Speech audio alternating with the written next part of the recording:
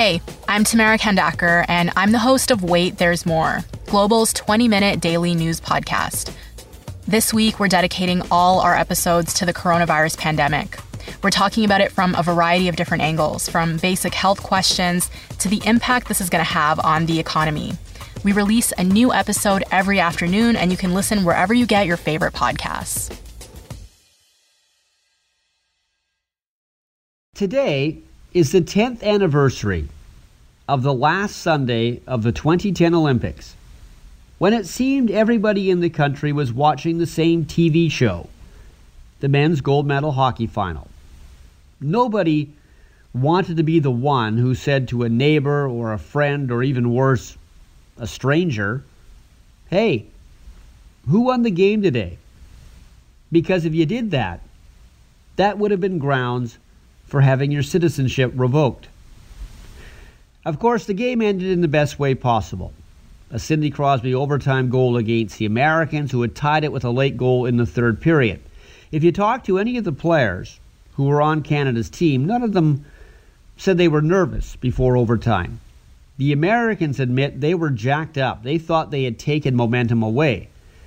But in overtime, Canada never really seemed in trouble at all. Now, there are some things you kind of forget about when it comes to that tournament. Like how Roberto Luongo, who was the gold medal goalie, actually started as Canada's backup to Martin Brodeur. But Brodeur had a bad game against the USA in the round-robin portion, and that forced a change in the nets. And that game was a Sunday before the gold medal final. The Americans won it 5-3. Canada also struggled a bit in the round-robin against Switzerland. They needed a shootout goal by Sidney Crosby to win. And they also had a tough game against Slovakia in the semifinals. All the games were incredibly loud. But aside from the gold medal game, I would have to think the loudest was the quarterfinal game against Russia when Canada won 7-3. The Russians didn't medal that year, despite having a roster loaded with great forwards like Ovechkin and Malkin and Datsuk and Kovalchuk, just to name four. Of course, they were all 10 years younger back then as well.